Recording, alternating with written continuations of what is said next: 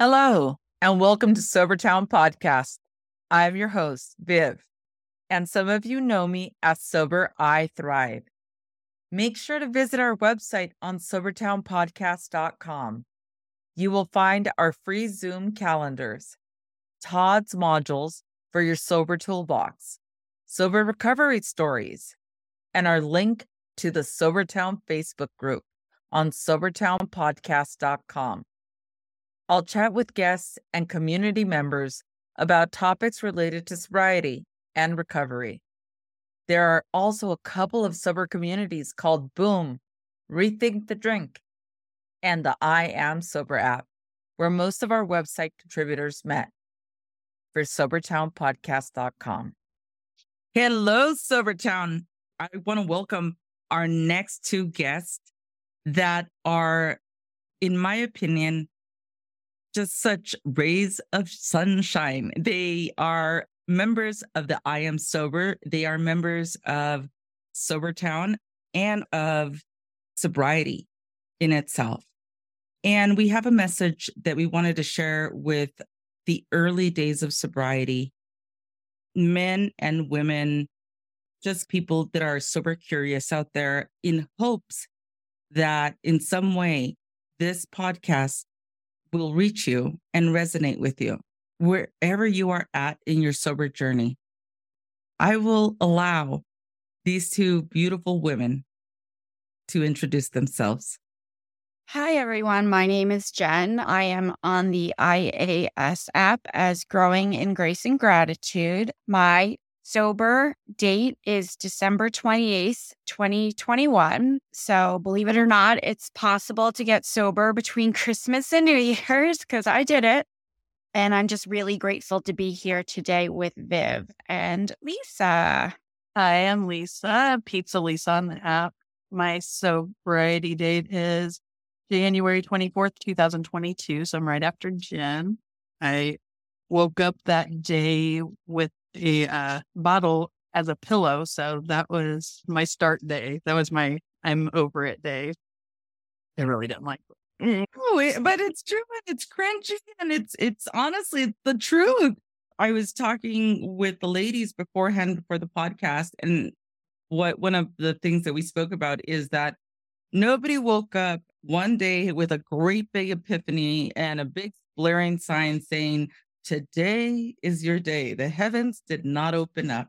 So with that, in our introductions, I just wanted to give you a little bit of background, listeners, so you kind of get the idea or the gist of where we're coming from, and sharing our bits and pieces of our personal journeys in order for you to have some background on us and understand that the decision to become sober is not a quick fix.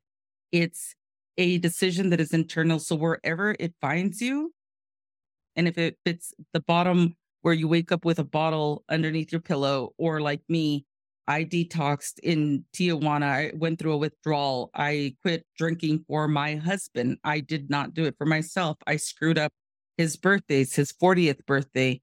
And it was an unspoken rule in our marriage that not that he would leave me, but that we were having a frayed relationship and he was going to die with an alcoholic.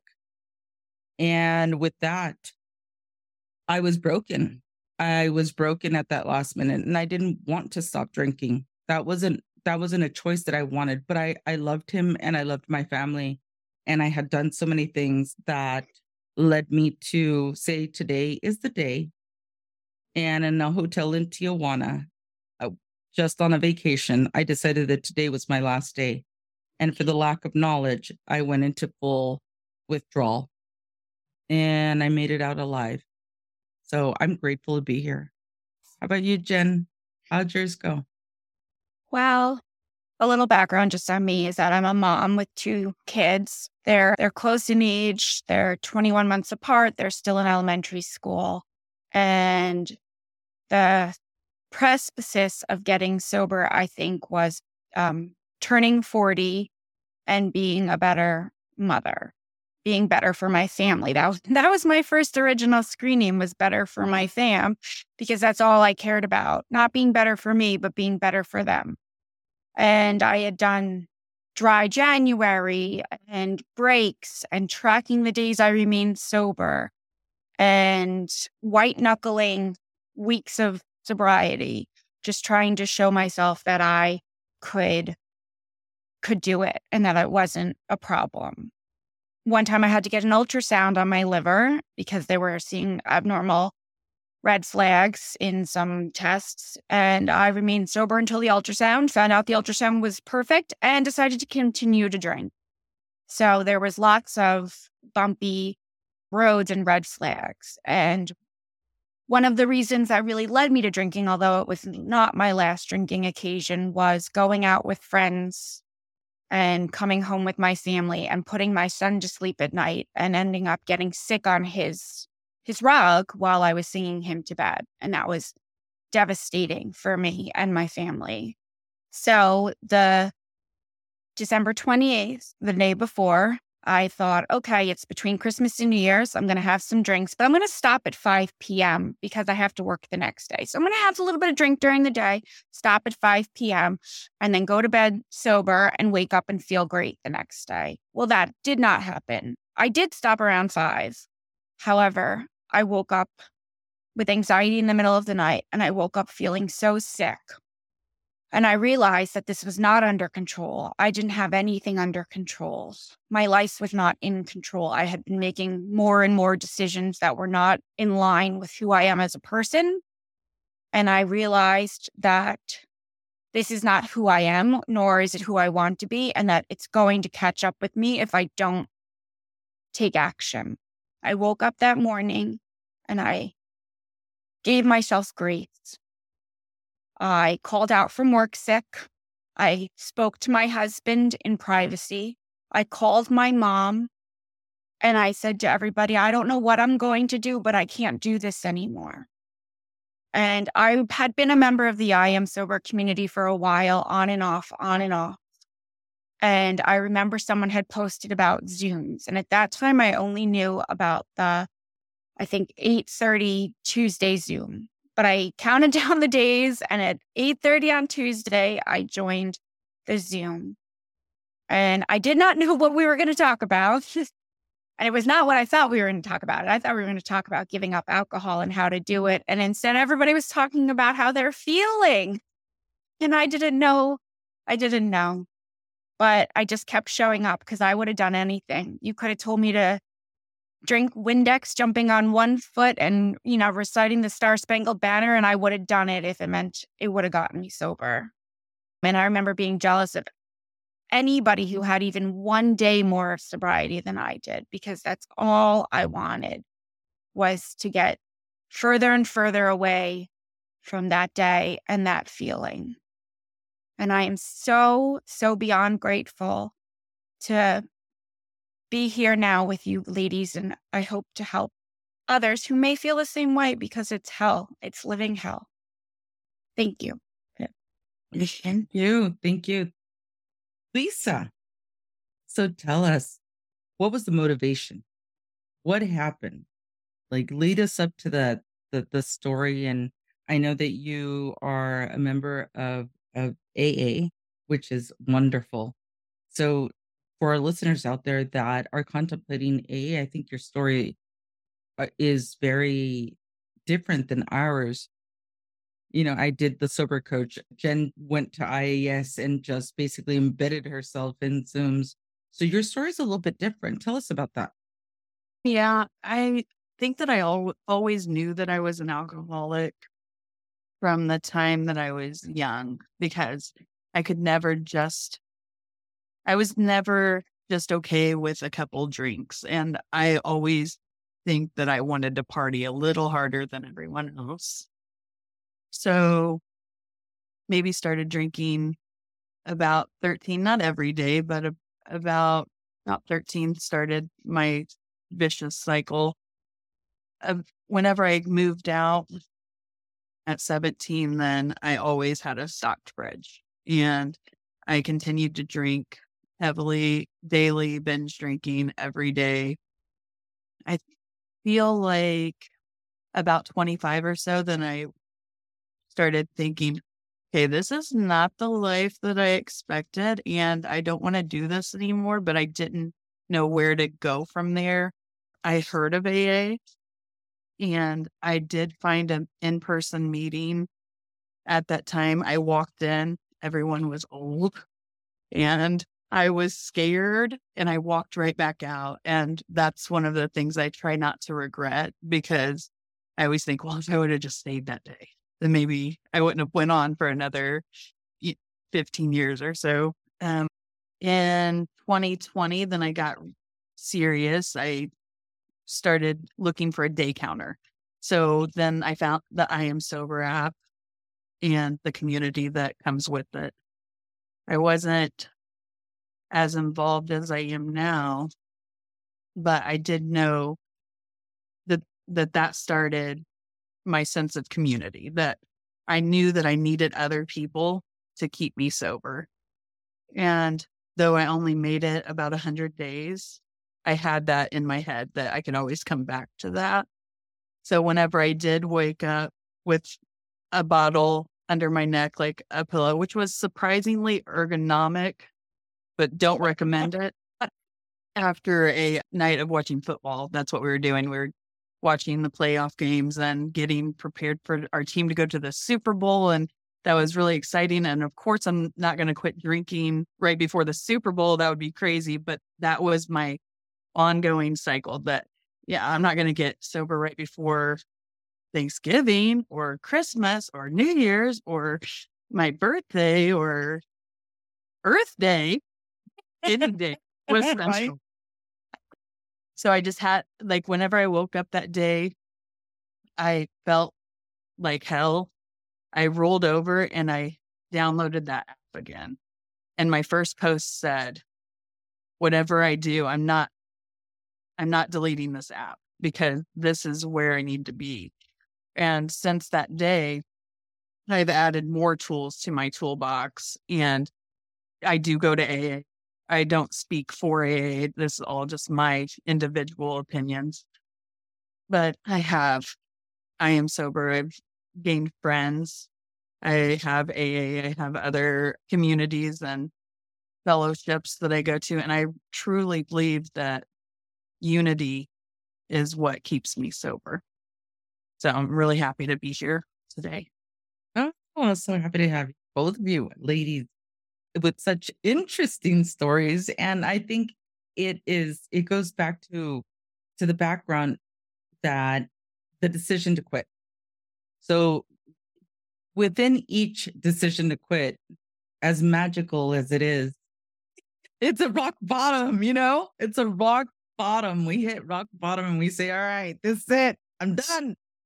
And I mean, I had said that so many times before, but there's something in my mind that had just, decided to quit. I retained a sober coach a week before, and it wasn't because I thought to myself that this is it. It was just, this is it for a break of 90 days.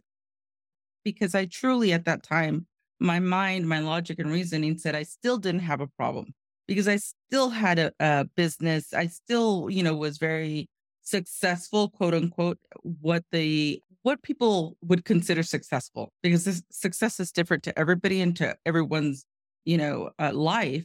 But in my life, that was my thing. My value system for myself was, could I show up for my clients? Could I show up to work? Could I keep it together, quote unquote, out there?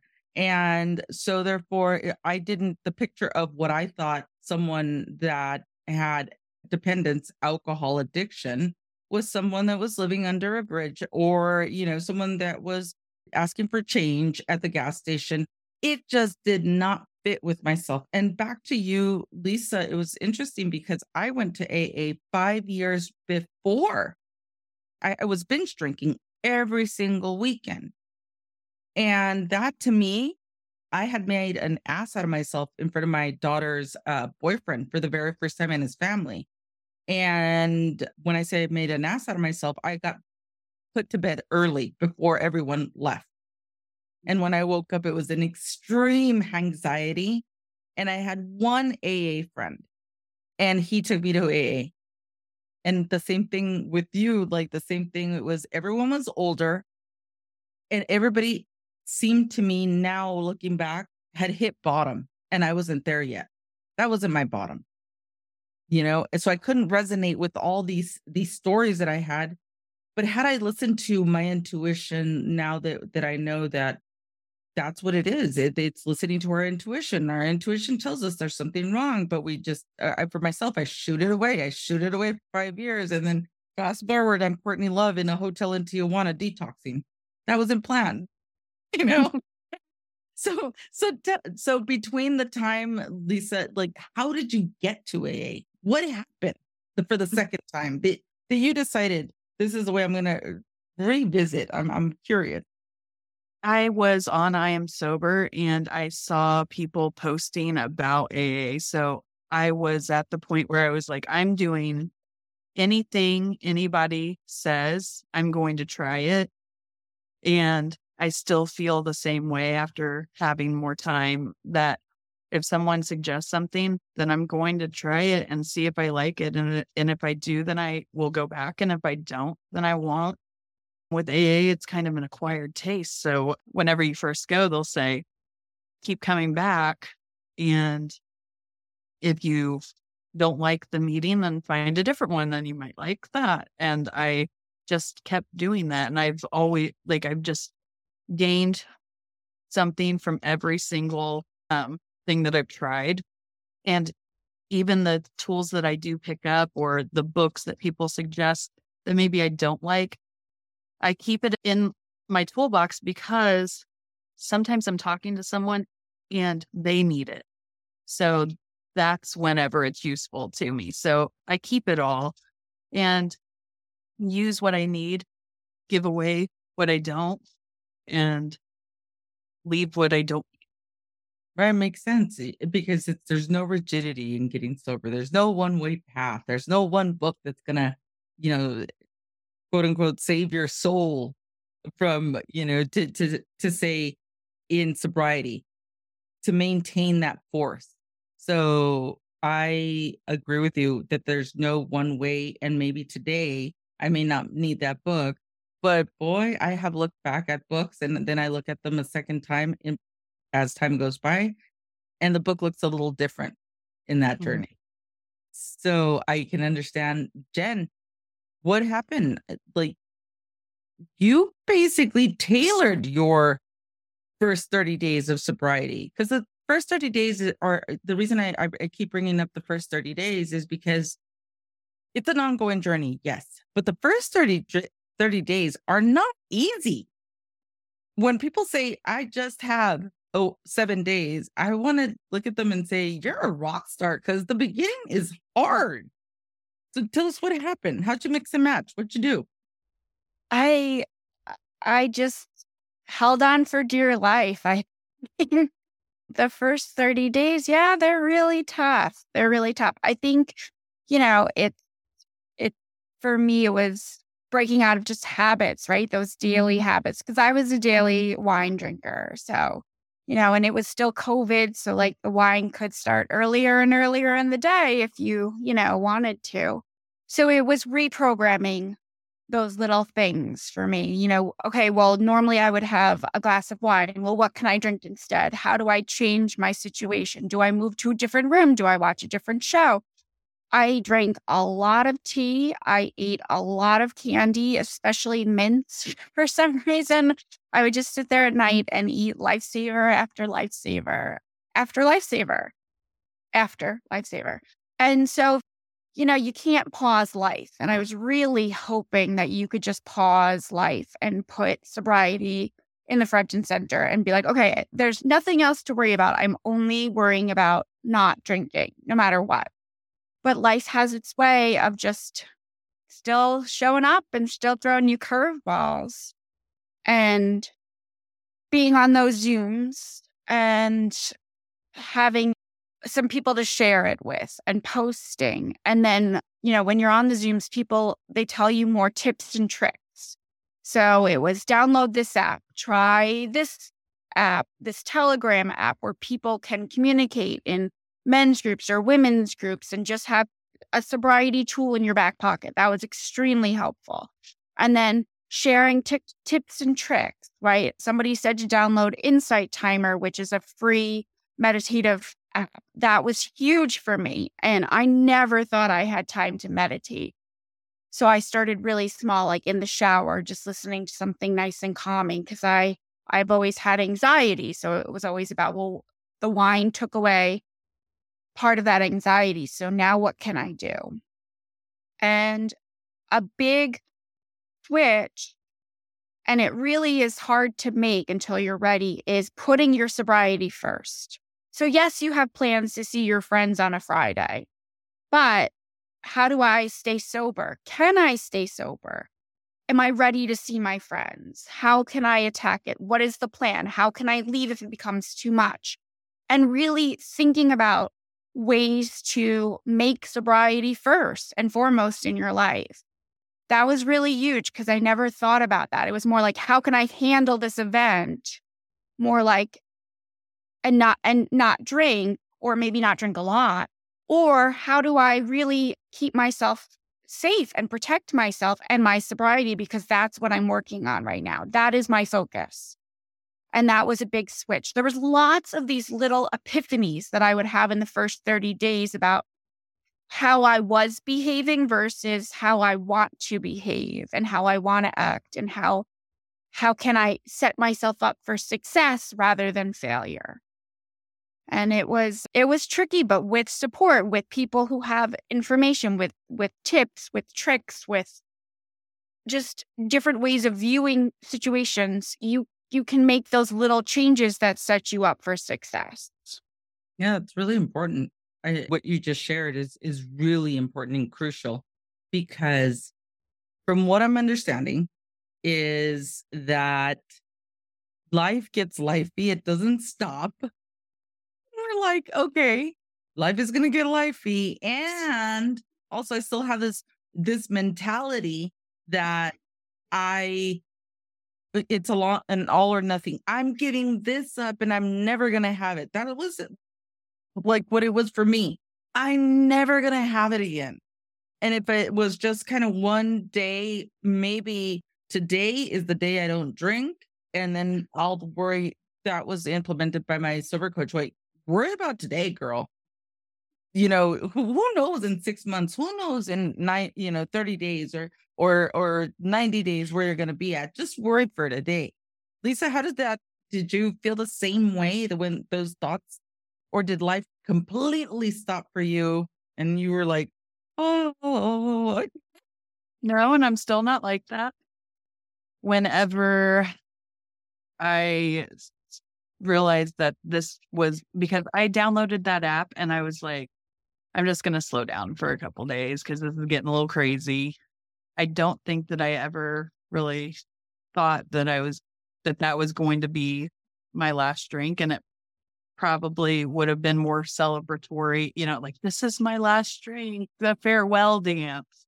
But I never got that. But I took my sobriety very seriously once I realized, okay, this is going to be a part of my life now. And this is everything to me. I need to quit or I'm going to die. And so I started putting my sobriety first, making myself a priority because my husband continued to drink when I was sober. And that was really hard for me. So I didn't have really a safe place to be like, this is my spot that I'm going to sober up in and live happily ever after. Like he was still drinking alcoholically during that, which made it really hard for me. And so I found myself leaving a lot, going to work more. I stayed all night in my car and stayed all night at work just to show like I'm serious about this. I want this. I need some boundaries. And if you don't want to do this, and that's fine, because I have put pressure on them before whenever I've quit 1,000 times before, like no alcohol in the house and you have to do what I say. And that didn't work for either of us. And because I've tried it so many times, it's hard for him to take me seriously because I've tried it so many times in the past and it didn't work. But just taking it just for today, and I'd say that a lot to myself, just for today, sitting on my hands, not being able to sleep. That was a big thing with me. I would just stay up all night long and just binge watch trash TV and sit on my hands and just try not to drink. And whenever I would start thinking about drinking again, and like, it wasn't that bad. Like, I had fun. I did, I celebrated. I did fun things, but I was ruining my life, and you forget about that. But I don't ever forget about those first couple days that I was struggling, because I don't want to ever have to quit again. So I'm just going to stay stopped, at least for today. That's a really good point. And that's a huge point, because I resonate right there. It's too hard to start and stop and start and stop. Like, not that I didn't do it before, but you just get tired of your own stuff. And it's like this time it just really it hammered it. And from what you're saying is, when it really got lifey, and my hat's off to you. My hat's off to you, because if your situation, you didn't have that at home support system, so you had to find your own place of peace. And it seems like, from what you're telling us, and I'm sure that there's listeners out there, male and female, that are in the same spot, that say, well, you know what? You don't know my life. You don't know what I'm going through. I don't have the support system. So tell us a little bit more about that. Like, Lisa, like, what did you do? Because you have cravings, I'm sure, because we all do. In the beginning, it's the body is not only processing that, where's my alcohol? But on top of that, you have all these other factors. How did you maneuver through that? At first, I was just with gritted teeth, and I tried to stay quiet because I knew that me telling him to not drink was not going to help. But him drinking was not helping me, because my Diet Cokes look very similar to Coors Light. And I found myself in a staring contest with one or two before. So he continued to drink, and I'm happy to report that after about 7 months, which is a long time whenever you're in early sobriety, he quit drinking, and he's been sober ever since. So that's really nice that my good influence rubbed off on him. He started realizing it is possible, and we live a much happier life, no arguing like we used to. And it's just a lot different now. Yeah, because, well, going back to that, and I don't know if this is you just touched on something else, that drinking, I did not realize that the arguments were because of the drinking. I thought I drank because of the arguments, and it wasn't like that. Jen, did you experience anything like that? Yeah, for sure. I realized the drinking caused more anxiety. It didn't help with the anxiety, and it caused more fights. It also caused more resentment. So just, having the drinking was a band-aid for a lot of things, right, in life. And once you took away the drinking, like I said, I had a lot of epiphanies, and it wasn't just about drinking. It was also about my behavior and how I really was, and maybe some of the defense mechanisms that I had put up. And so once you take away the drinking, all of that stuff becomes so much more visible and transparent.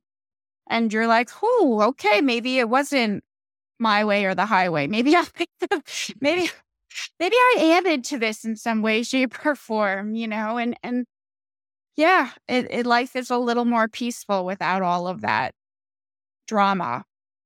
Right.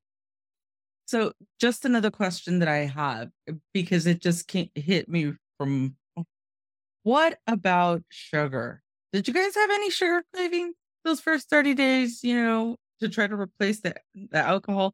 I know that Jen showed, because I was in very close proximity to Jen and her in her journey, and she showed us like a, I think it was like a 2 pound bag of worth of mints. I was like, did she go sugar trading? What happened? But that's what it was. Tell us about the sugar trading cravings. How did that work for you, Jen? I have never been a sugar person. I've always been a salt person, always. Like, I mean, I like candy and stuff and ice cream, but you give me French fries or a salted pretzel over a chocolate bar any day. And when I was actively drinking, I would eat dinner and then that would be it for the entire day. I would not eat again. I would have my wine and I would, when it was time to go to bed, I would most of the time brush my teeth and head off to bed.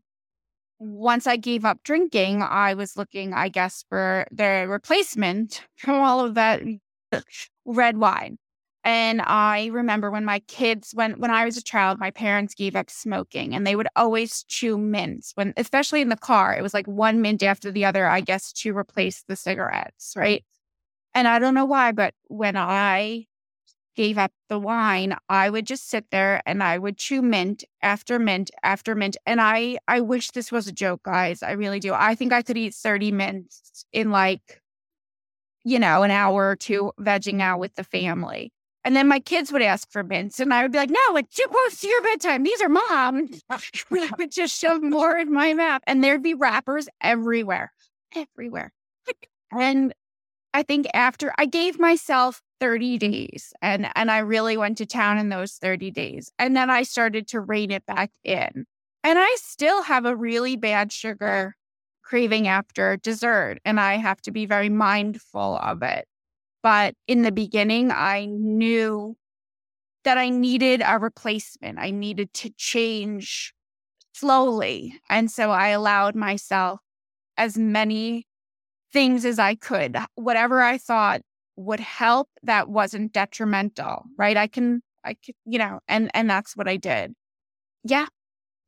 Not proud of it. I'm sure the dentist is going to have a few words for me, but I had a love affair with Reese's Pieces.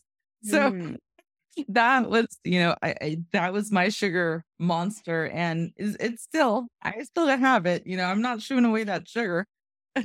I'll live a little. How about you? How's it going? I need a vice.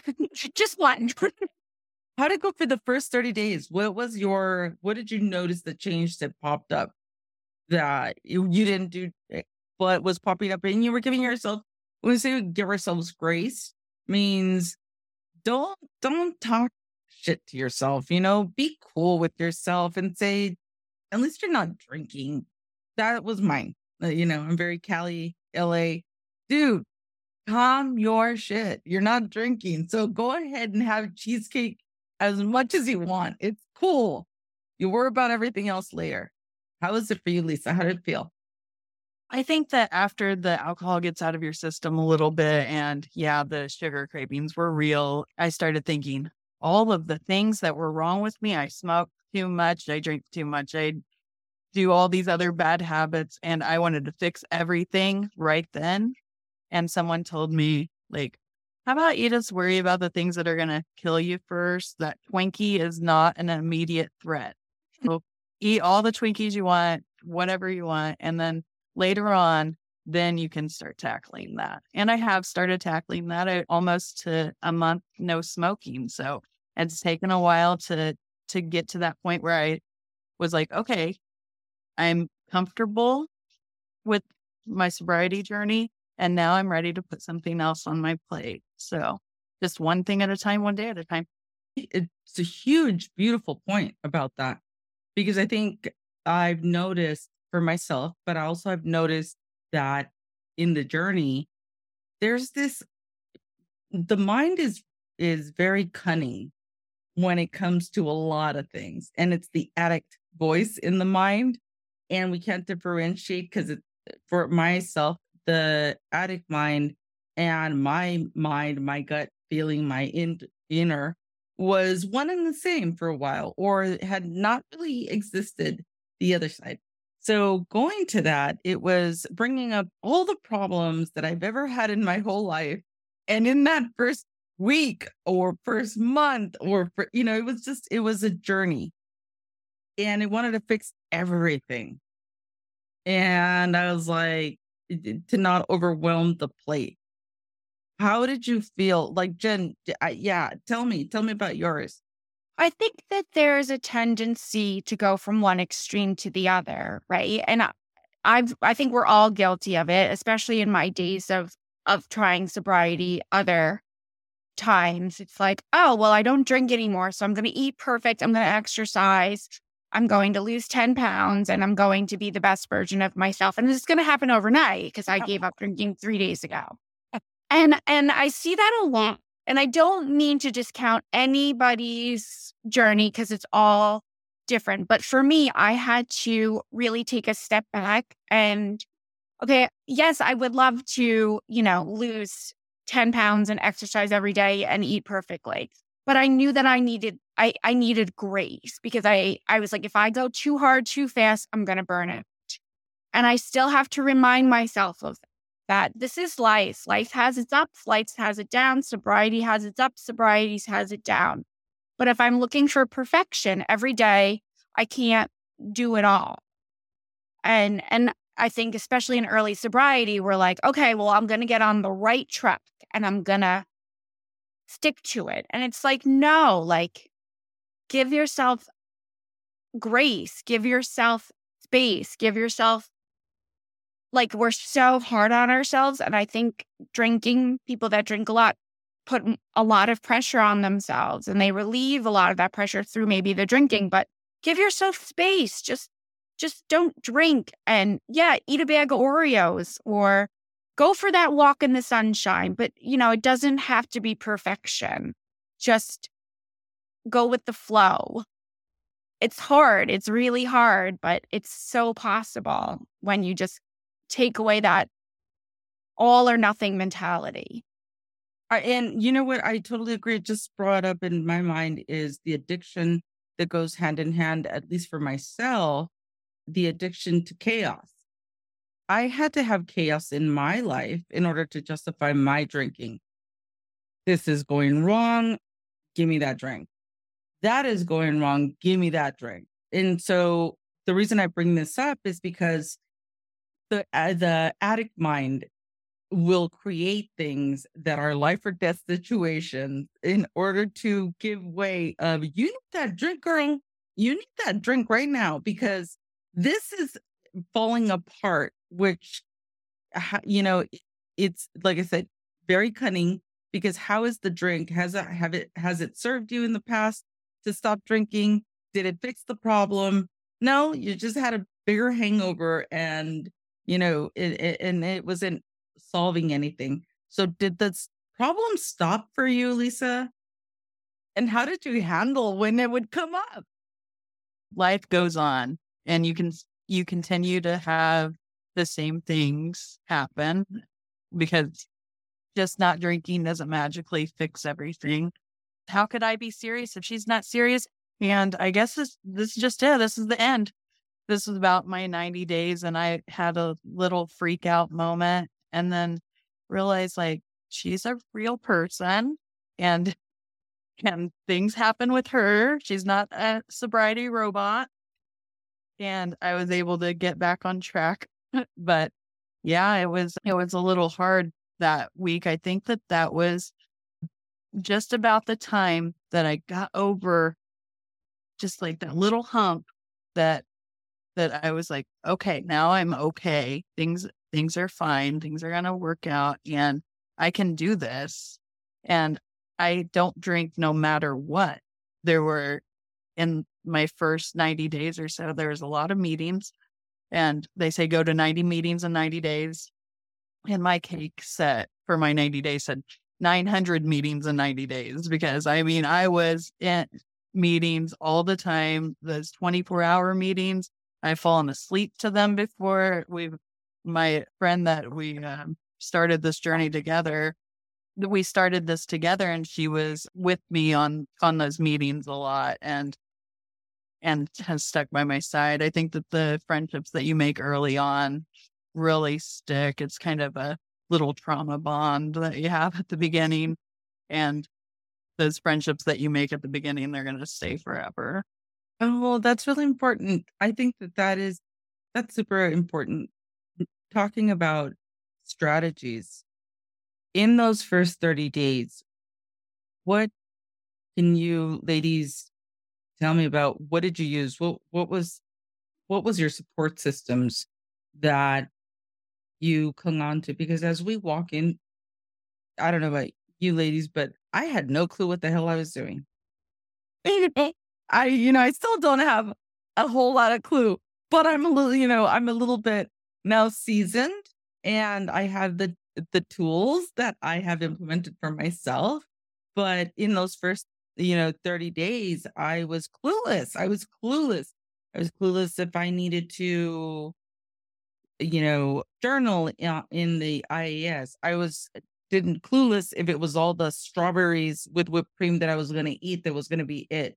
I was, clueless if it was what type of support I needed because I had no support. I was actually very incognito, secretive. I didn't want anybody to know. I don't want anybody to know. So but it was the leap of faith of the support system. How did you each find your support system? I went I went full in on IAS. And when I say that, I mean, I did the Zooms. I I downloaded Discord because somebody said to download Discord. I downloaded Telegram because somebody said to download Telegram. And these are just different avenues that people that through IAS have, created little subgroups for people to communicate and chat about anything, everything under the sun. I threw myself into, I wouldn't say journaling, but like I started to look at my past behaviors and I would reflect on them. Like, okay, what did I do? I called them drinking faux pas, right? Okay, why did I need to take a glass of wine as I was getting ready, or even like a little bit of wine on the car ride there while my husband drove somewhere, or sips. These are the things that I had done that I wasn't proud of, that I felt shame around, that normal people might not do, right? And why was I doing? Why did I do? Why did I feel I needed? So I tried to look at my behavior through a different lens and really take stock of it and come up with different strategies and listen to other people's tidbits on how to handle things. So I went all in on IAS and whatever people would throw at me. And like I said, you could have one more day of sobriety than me or 300 more days of sobriety than me. And you were my idol. I looked up to you. It was like a freshman looking up at the seniors in high school, like, show me the way, like, teach me. And I just absorbed everything. I was a sponge. I was also super self-conscious. So I was really shy. I felt like that awkward kid on the first day of school and I didn't know how to fit in. And the only thing I kept doing was kept showing up, kept being there, kept trying. And I eventually found people that I really connected with and that I respected and that started to respect me. And the more I shared, the more I felt less alone. That was really big for me, as I felt so alone with this burden of shame. And I didn't know anybody in my real life who had a problem or who wanted to admit that they had a problem. So how could I admit that I had a problem? That was weak, right? We don't have problems. We figure it out and it's weak to have a problem, but I had a problem. I abused alcohol heavily and I needed to talk to somebody who knew what that was like and who could show me how to get to the other side. Yeah, that makes a lot of sense. It to be connection beats addiction. Yeah. Uh, I've said that a lot because for me that was vital. Even though my only connection for myself was the sober coach once a week, that I would just sit there and cry probably for the full hour. It was just tears and tears and tears because I did not want to be sober for I just in the beginning did not. Hated the process of being sober. I hated the process of why do I have to go through this? How did I get here? It was so many different. I was upset that I was upset over alcohol because I was like, how could I have allowed this to happen? And what kind of a person am I that now I'm in this position and I'm crying over alcohol and I'm scared. I'm scared that I'm going to lose all my friendships in real life and I can't talk to anybody. And it just, all of these things would just crowding in. So I turned to when I would have my one session a week with my sober coach, I would ask her and I would ask her, and she was just like, the one thing that she told me was, Viv, all of your things that you're throwing on your plate and making so much bigger in your head, you don't know this, but your mind is throwing it all at you. There's a saying I think that some of you might know that says, pour me, pour me, pour me another drink. So it was that's how I felt. Like I was sad. But I wasn't sober enough to realize, oh wow, you're waking up without a hangover. Oh wow, you're able to watch a movie at night. Oh wow, you didn't get into a fight with your husband last night. It was none of it was all of what I had lost, not what I was gaining. So the shift in perspective that my sober coach gave me, because I was so much shame and embarrassment, I didn't want to be in front of anybody. I didn't want anybody to see me in that way. Because I thought, to be honest, in Zooms, I thought everybody was smarter than me. Everybody had it all together. I was the one that was the fuck up. And I was struggling. So I was like, if I'm the one that's struggling and everybody's going to Zoom all happily, how am I going to fit in there? That was my own bias. And it was so far from the truth. So far from the truth. So, Lisa, how is it for you? Because I don't know if I'm going to ask a question. You tell me if you feel comfortable. How far in did you say actively, I'm going to find a sponsor? Because I think you mentioned you had a sponsor. Yes. I was going to meetings. I was feeling myself getting a little too confident. Like, okay, it's about 60 days. I've done this for 60 days by myself. I know that feeling. I was going to go back right then. And so at that moment, I was like, it was 62, day 62, rule 62 for the AA people. Don't take yourself so damn seriously. That's the rule. And so on day 62, I found a sponsor and was able to start working the steps and to not focus so much on not drinking, start focusing on myself and the things that made me who I was. So just keeping it simple, and instead of being like, why am I like this? It's just, I'm like this because I'm an alcoholic. I drink because I'm an alcoholic. And now I don't drink because I'm an alcoholic. And that's just how I try to play it one day at a time. I think that's important. That rule 62, I'd never heard of that, but that makes sense because then you get confident into romanticizing. I can probably manage to have another drink now. If that's what it means. Is that what the rule 62 means? Rule 62, it's a long story, but there was a whole bunch of rules for AA. And then someone submitted rule 62. Don't take yourself too seriously. Like, this is not that big of a deal. Let's just stay sober. Get out of your own head. Get out of your own way. Jen, so that was the other. What kind of things did you use? Share techniques. And I know we talked about the mints, but what are the techniques did you implement in order to navigate the challenges that were coming up for the first 30 days? Self-care practices, mindfulness techniques, and any strategies that you have to manage the triggers and cravings, because let's face it, again, we don't put down the bottle and there's no craving. So I have a therapist that I started seeing before I got sober. So having somebody to really open up to, because, when you join the community, at least I was guarded a little bit, especially the first Zooms, you're like, okay, what do I share? How much do I share? What do I feel comfortable with? And for me, there was always a little bit of awkwardness. I'm better in smaller groups, I think. I'm more comfortable. So having somebody one-on-one that I could actually open up to and talk about everything. How is it going with the kids, my husband, my sobriety, my life, right? was useful for me, very useful. I still see her to this day and we have a great relationship and she's helped me immensely. I started to find meditations and doing things to lower my anxiety. And that started opening up a spiritual side. Not within the first 30 days.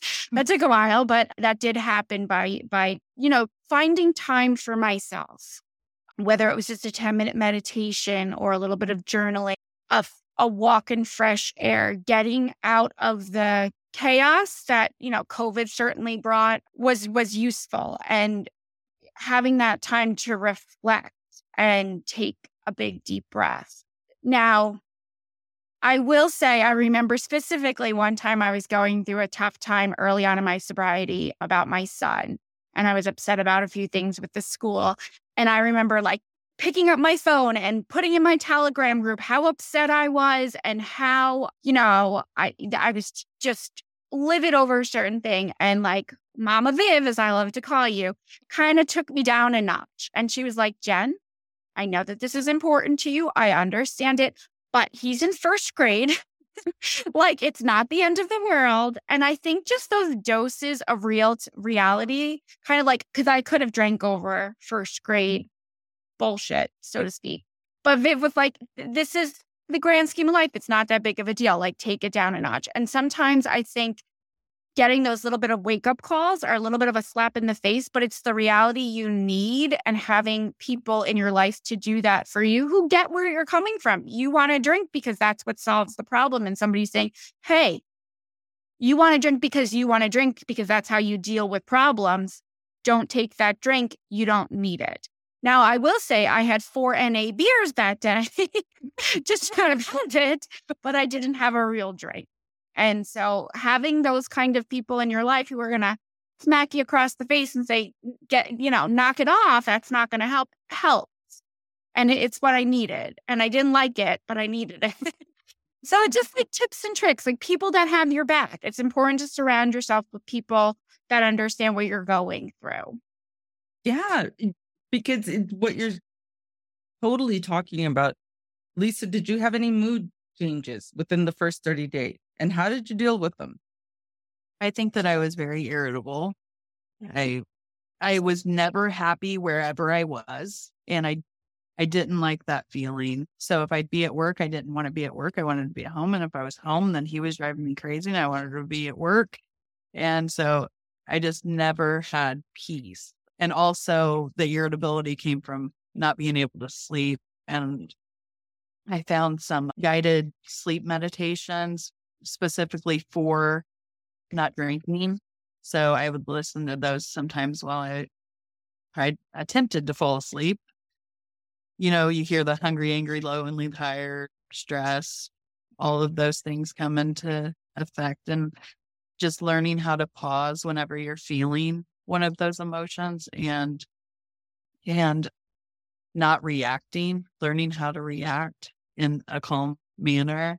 And it gets so much more done than my old way of getting things done, which is you do this and that's it. There's no discussion. This is how it's going to be done. And it's a lot better now because I can just say, okay, I'm going to just take us and then I'm going to come back with the response. The pause, right? Taking the Just pause. Yeah, going back to Jen, I do remember that incident with your son, and it was, I wasn't sober coaching yet, but it was it kind of what I was learning. I was kind of practicing because I could see my own behavior, and I could see it, and I was like, again, it was everybody else's fault why I drank. And so when I put down that bottle, it was still everybody else's problem why I drank, right?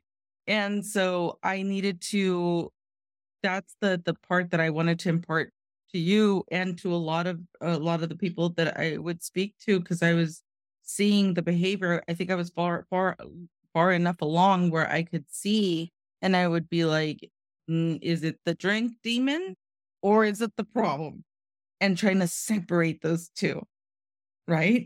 And for myself, it was the drink demon. So for me specifically, and people, it'll be different, but one of the tips that really helped me out and still to this day helps me out, not so much because triggered to drink, because that's not an option.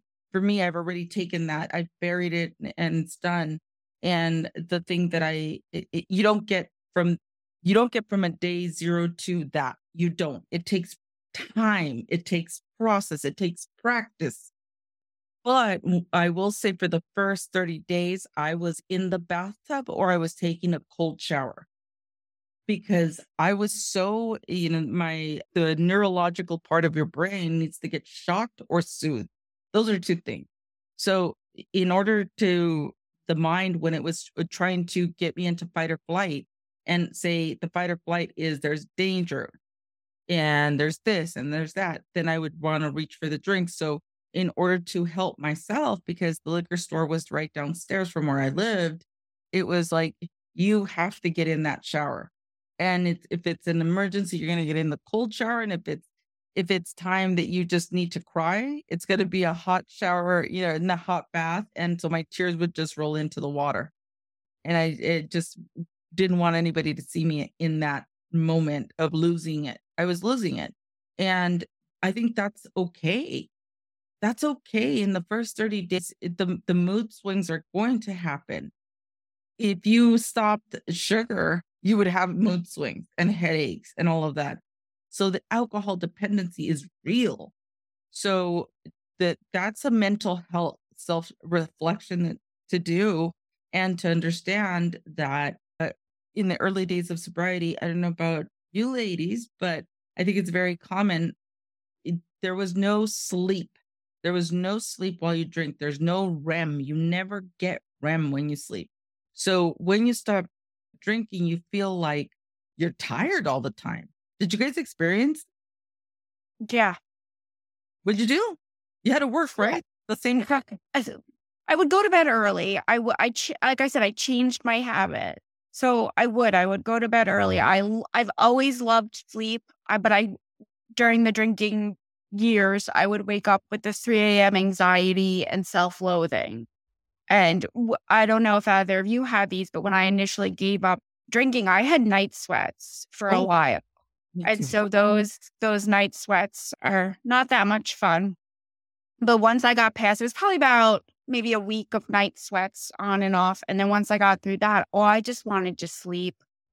So, I've got the young kids, so I wasn't able to do that during the day. Plus I work full time, but a lot of sleeping, just a lot of rest, and then a lot of scheduling time for myself, right? So those Zooms that I would go to, I would have to step away for an hour to join the Zooms, and just getting that break, right? Getting that me time, because I never scheduled that before. I never took time for myself to explore something that I might even want to read or look at, or, I always was giving of myself. And then I think that's where the resentment would come. So once I was able to take time for myself and give myself a little bit more care, some TLC, that's where I think the growth started to happen. When I stopped shutting the needs of myself down with alcohol, I was like, oh, I like this. I like to sleep. I need more rest. I need more downtime for me,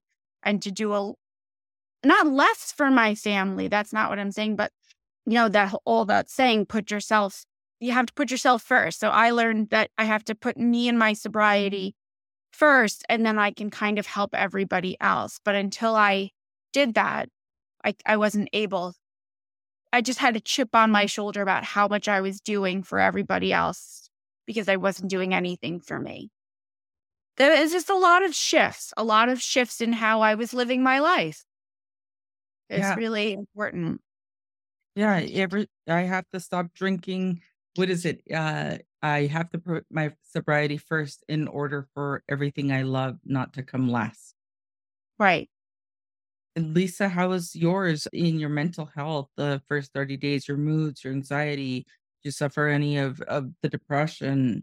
the self-talk, the self-reflection, what did it feel like? It was new for me to actually have people to talk to because it was just myself and my husband for a very long time. I didn't have any friends. So learning how to be friends with people and having a support system was a lot different for me. So just learning to navigate that, I feel like I didn't have depression. I did have stress, of course, from him continuing to drink, but I was hyper focused on my sobriety. So I didn't really have time to complain too much about him, trying to stay in gratitude and just worrying about myself and doing the next right thing, they say. That's beautiful. I love that saying because that's what I've heard it so many times, that comes from directly from AA, and I love that because when I don't know what to do, that's I always reflect upon what's the next right thing, like the most immediate right thing. Yeah, So you don't have to have a giant plan. Like for right now, this is what I'm going to do. And then I'm going to make another decision and then I'm going to do that. But as long as I do the right thing, then I feel so much better and I don't have as much stress. And when things don't go my way, then it's mostly because people aren't doing what I want them to do. So I'm able to recognize that, like, okay, this is happening. This is not anything that I can control. And I'm going to let that happen. I can't accept it. What's the worst that can happen? If they continue that way, I can't control what they do. So it's a lot more peaceful whenever you're not controlling everyone in your life. You just have to worry about yourself. oh, that's beautiful. It is because that's a mind shift of being able to unlock yourself and unhinge yourself from what you can't control. And that is in itself huge. It's being codependent with the world.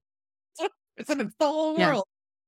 So the other thing, one more thing I wanted to touch on. Early days of sobriety, we have milestones. Every day is a milestone in the first 30 days, first 7 days. You guys celebrate it, Lisa? Did we celebrate it? Yeah, like so. Yeah. Listen, I bring this up because the person that is, for example, myself, it was really quick. I celebrated it. I was forced to celebrate it because my celebrations were my triggers.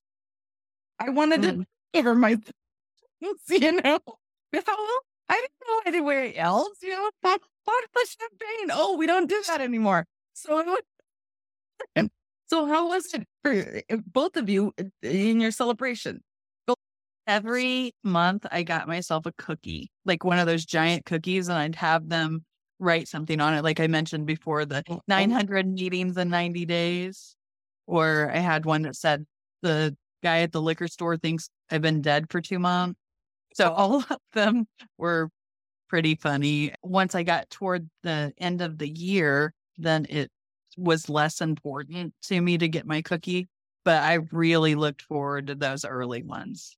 It was such a big deal. My family liked having the cookies too. So, and just really quick, I want to, because everybody's first 30 days were different, but in sobriety journey, but I hear this a lot from community, and that the people around you won't celebrate because they don't understand what the struggle is that you're going through. You're just not drinking.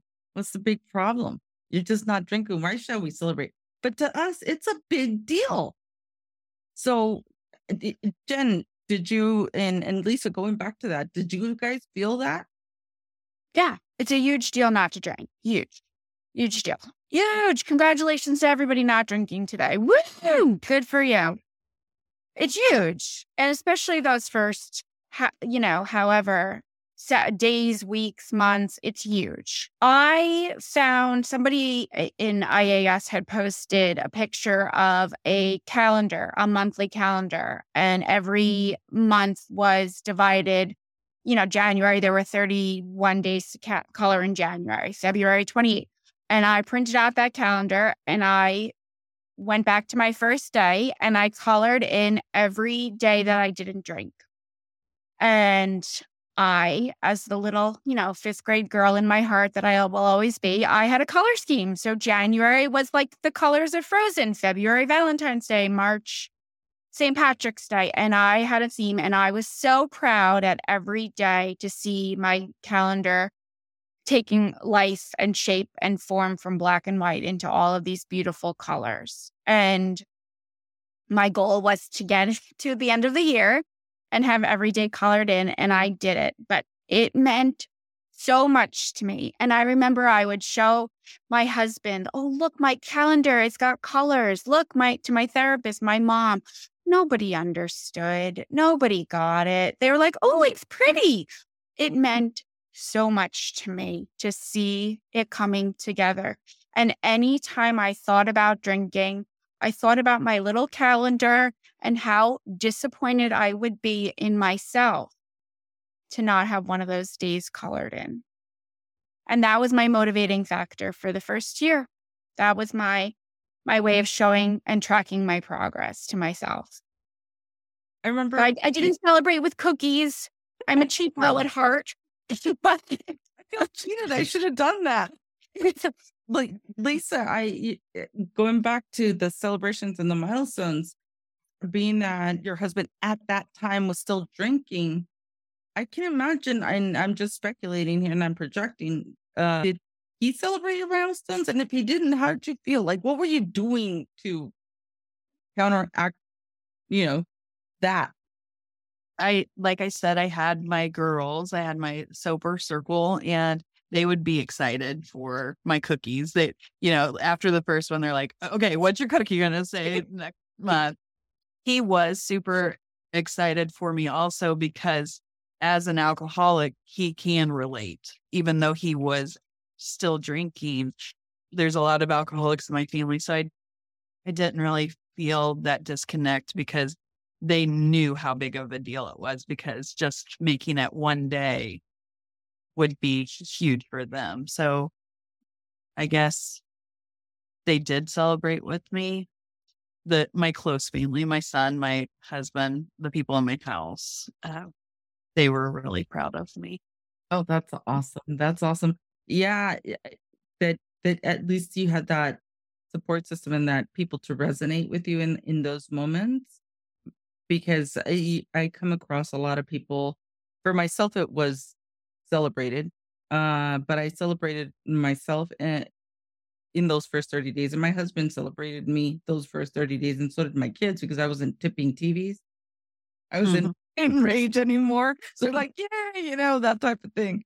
But I see I look around and almost that the mind also creates, well, they're not celebrating me. So why am I doing this for? Because the mind is so cunning like that, right? It's so that this is one of the things to be aware for anybody that's in those first 30 days. Just because somebody else doesn't celebrate you, we celebrate you. Just because the person in my case that was sleeping next to me, he's a normie in that sense. He doesn't know what it feels like to struggle. It's the struggle of he can have a glass of wine and walk away with half of it there. And to me, it's like, the hell are you doing? It's that cringy feeling. So he wouldn't understand, but he would still celebrate. He was celebrating for other reasons. Vivian was no longer in the blackout. That was a celebration, but not the drinking in itself. The drinking, he didn't understand how I could just not stop. But to anybody out there going through that, and if you're by yourself, if you're alone, celebrate yourself. This is the switch in the mind. We no longer celebrate with alcohol, so we need to find things to soothe yourself via a cookie, via whatever that is your thing that you have to do. I mean, and there's just endless. You look on the internet, Google, self care, and there's so many things that will come up there, and something may resonate with you. So I just wanted to end this with something very personal from each of you. I'm going to ask each of you this question. So, Jen, what would you tell someone on their day zero? What would you say to them when they're in that, or, in day zero's day one, they're in that struggle? What would you say? What is your words of wisdom? Oh gosh. I would just say that you don't have to feel this way. You don't have to feel ashamed or disappointed or terrified. You have every right to feel shame, disappointed, and terrified, but there's a way to move forward. And there are people who are going to offer you their hand, and just take it. Just take their hand and follow them. And if it makes sense to you, then do it. And just one day, just don't drink. And then the next day, do it again and again and again. And look at the bright things that are happening. Focus on the good sleep, the better skin. Look for those little nuggets because they're little and they're easily overlooked, but they're there. And just keep trying and keep fighting, because once it sticks, it's so worth it. It's so worth it not to be in that despair and turmoil. And you can do it. If I can do it, anybody can do it. It's possible. It really is possible. Beautifully said. Thank you. Thank you so much. Lisa, what would you tell somebody on their day one? I would say don't give up. It's so easy to go back to your routine, to what you know, but it's so much better on the other side. Just gotta stick with it. And it seems hard, it seems impossible, but you can see all of the people that have made it to the other side and how they're happy and they laugh and they have life in them again. And that can be you too. So take suggestions, be willing, be open, be honest. Like all of those things are so important in the early days, to just be willing and just say, I don't know everything, and I'm willing to take any suggestions that you bring, because whatever I was doing, it didn't work for me. So Beautiful. I love that. I would say for myself, for the people in the day zero or day one, if you're scared, it's normal. If you're thinking, what is ahead of me? Don't think about it. Just think for today. If you're not sure of, maybe you're in a relationship and you're like, how will this impact my friendships, my relationships? Don't think about that.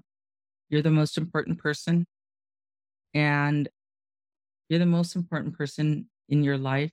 And if this doesn't feel good to you, how life is happening to you and not for you, then we're here for you. You're not alone. There's so many communities. As you heard from Lisa, there's sponsors, there are willing people that have, every one of us have had either a day one or several day ones. There are Zoom communities. There's this podcast, sobertownpodcast.com, to go to. There's many different communities. You are not alone. And I'm sorry you're having to go through this. And when we say in our circles, we love you, it's because the addict in us sees the addict in you. So we love you. Thank you so much, ladies. I love each and every one of you. Thank you. Thank you for imparting your wisdom and your truth. And I'm sure that this podcast will impact so many lives. So thank you for being here. thanks for having us. Thank you. Thank you, Viv. All right, ladies, with this, we will come to a close. And listener out there, we're all here for you. You are not alone. And keep on listening and send this to someone that you feel might be able to, that is on their day zero, or this might resonate with. We're saving lives here. And we love you and we appreciate you. If you've enjoyed this podcast and found it helpful, tell a friend or someone you know. Pass this podcast on. And my information is Viv, founder of SoberIThrive.org. I'm an internationally certified in addiction recovery, other known as a sober coach and a life coach too. My certifications encompass the neuroscience of joyful recovery, roots of addictions, alcohol and its effects, dynamics of professional recovery coaching, motivation to change, right thinking in recovery, family issues in recovery, codependent behaviors in addiction, and ethical and legal issues in professional recovery coaching. Go to my website, SoberIThrive.org, and book your free, confidential 30-minute call. We can help create the sober warrior within you.